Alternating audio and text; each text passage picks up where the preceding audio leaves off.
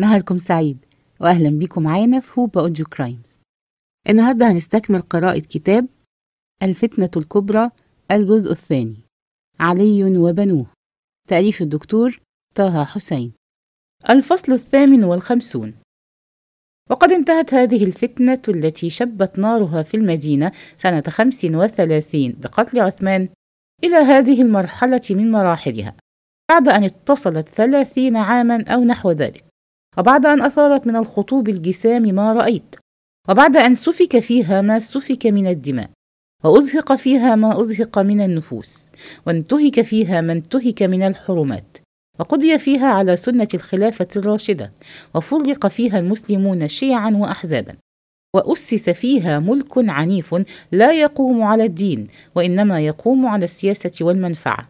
وكان يظن حين استقام أمر هذا الملك لمؤسسه 20 عاما أنه سيمضي في طريقه وادعا مطمئنا مستقرا في بني أبي سفيان ظهرا على أقل تقدير، ولكنه لم يستقر فيهم إلا ريثما تحول عنهم، ثم لم يتحول عنهم في يسر ولين، لأن الفتنة لم تنقضي بموت يزيد، وإنما قطعت مرحلة من مراحلها، ثم استأنفت عنفها وشدتها بعد موت يزيد، فعرضت المسلمين ودولتهم لخطوب ليست أقل جسامة ولا نكرا من الخطوب التي صورنا بعضها فيما قرأت من هذا الكتاب.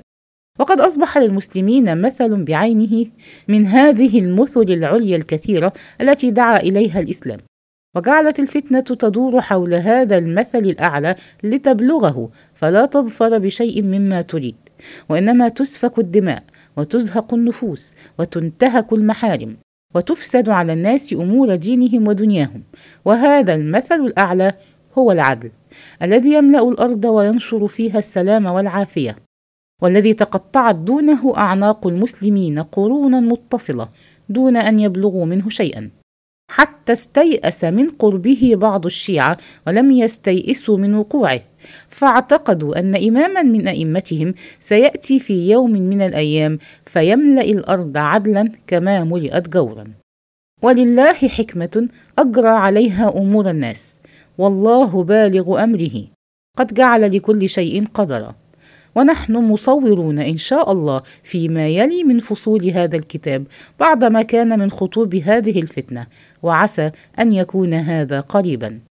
كولي أزاركو، أغسطس سنة 1952، القاهرة مايو سنة 1953. وهنا نكون قد وصلنا إلى نهاية هذا الكتاب، وإلى لقاء جديد في كتاب جديد. دمتم بكل خير.